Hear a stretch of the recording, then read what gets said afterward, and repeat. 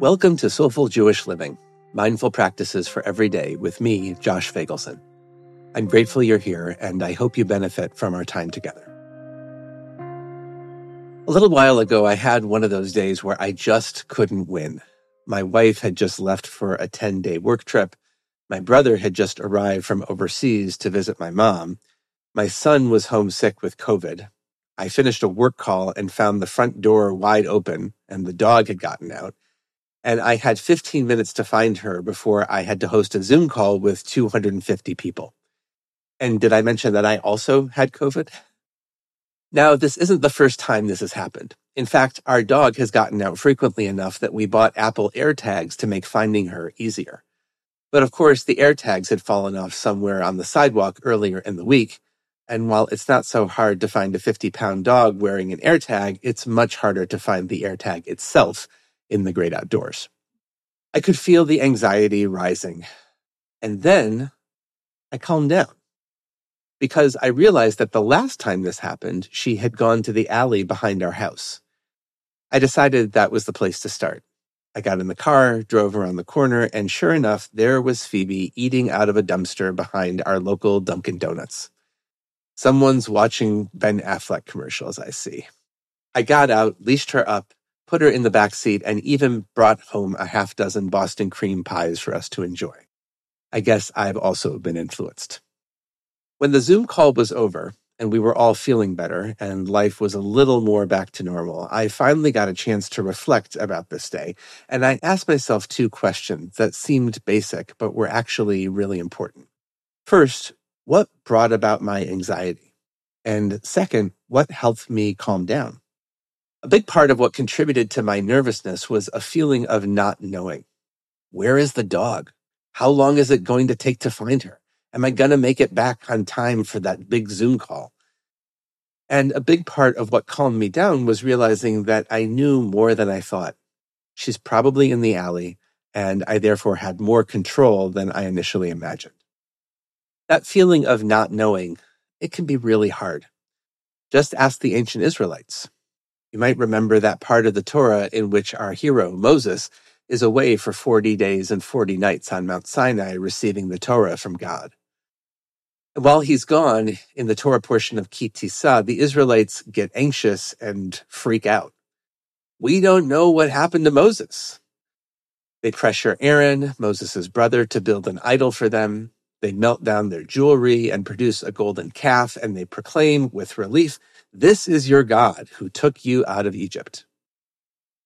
When Moses gets back, he smashes the tablets with the 10 Commandments on them that he just received from God. Civil war ensues, thousands of people die, God gets really pissed. It's a bad scene. The great medieval commentator Rashi imagines that the not knowing that set off this whole firestorm was a misunderstanding about the exact date and time Moses would return. The people thought he would come down from the mountain on one day, but Moses was really coming down the following day. Like little children whose parents came home later than expected, they got anxious. What they thought they knew, a fundamental issue of security in their lives, turned out not to be true in the moment. No wonder they lost it. But in thinking about my own sense of panic, I think there's a deeper message here, and it goes to something fundamental in mindfulness practice. As a friend of mine, Rafi Stein-Klotz, likes to say, it's important to always never know. That is, one of the things we practice through Jewish mindfulness is being comfortable with the uncertainty that arises from not knowing for sure. We always never know. Our desire for certainty can make us feel anxious when we don't have it, and it can cause us to do some harmful things, erect idols, lash out in anger, and even worse, to try to attain it. So the practice I'd like to invite you to do this week is to use this phrase of Rafi's, always never know, as a kind of mantra or a focus phrase. You might write it down or print it out and put it in a place you'll see regularly. You might practice saying it during meditation. You could try saying it slowly to yourself 10 times during your morning or evening routine, or both. However you choose to engage with it, see what happens when you allow these words to really make a groove on your mind and heart. Perhaps you'll feel a little less anxiety the next time you're in a tense situation. Maybe you'll give yourself an extra beat or two before you respond. And maybe that little dose of time and space will support you in making a wiser choice. A choice with less anxiety about the things you don't know and more trust in the things you do. Blessings for the journey. Know that I'm on it with you.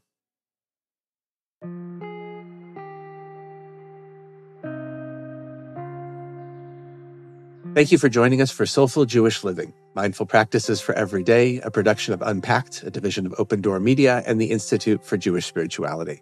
This episode was sponsored by Jonathan and Corey Califer and the Somerset Patriots, the Bridgewater, New Jersey-based AA affiliate of the New York Yankees. If you like this show, subscribe, give us 5 stars, and write us a review on Apple Podcasts. Check out Jewish Unpacked for everything Unpacked related, and subscribe to our other podcasts, and check out the Institute for Jewish Spirituality.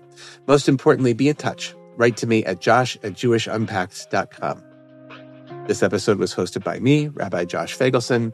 Audio was edited by Rob Pera, and we're produced by Rivki Stern. Thanks for joining us. Hi, everyone. I know a lot of us are feeling overwhelmed these days, so I want to tell you about a fantastic opportunity at the Institute for Jewish Spirituality. It's our course called Awareness in Action, and it's all about applied mindfulness. Awareness in Action will help you be the best version of yourself. Calm, loving, wise, humble, courageous. This is our most popular course at IJS, and it's only being taught this spring. Register for Awareness in Action by April 9th at jewishspirituality.org. Thanks.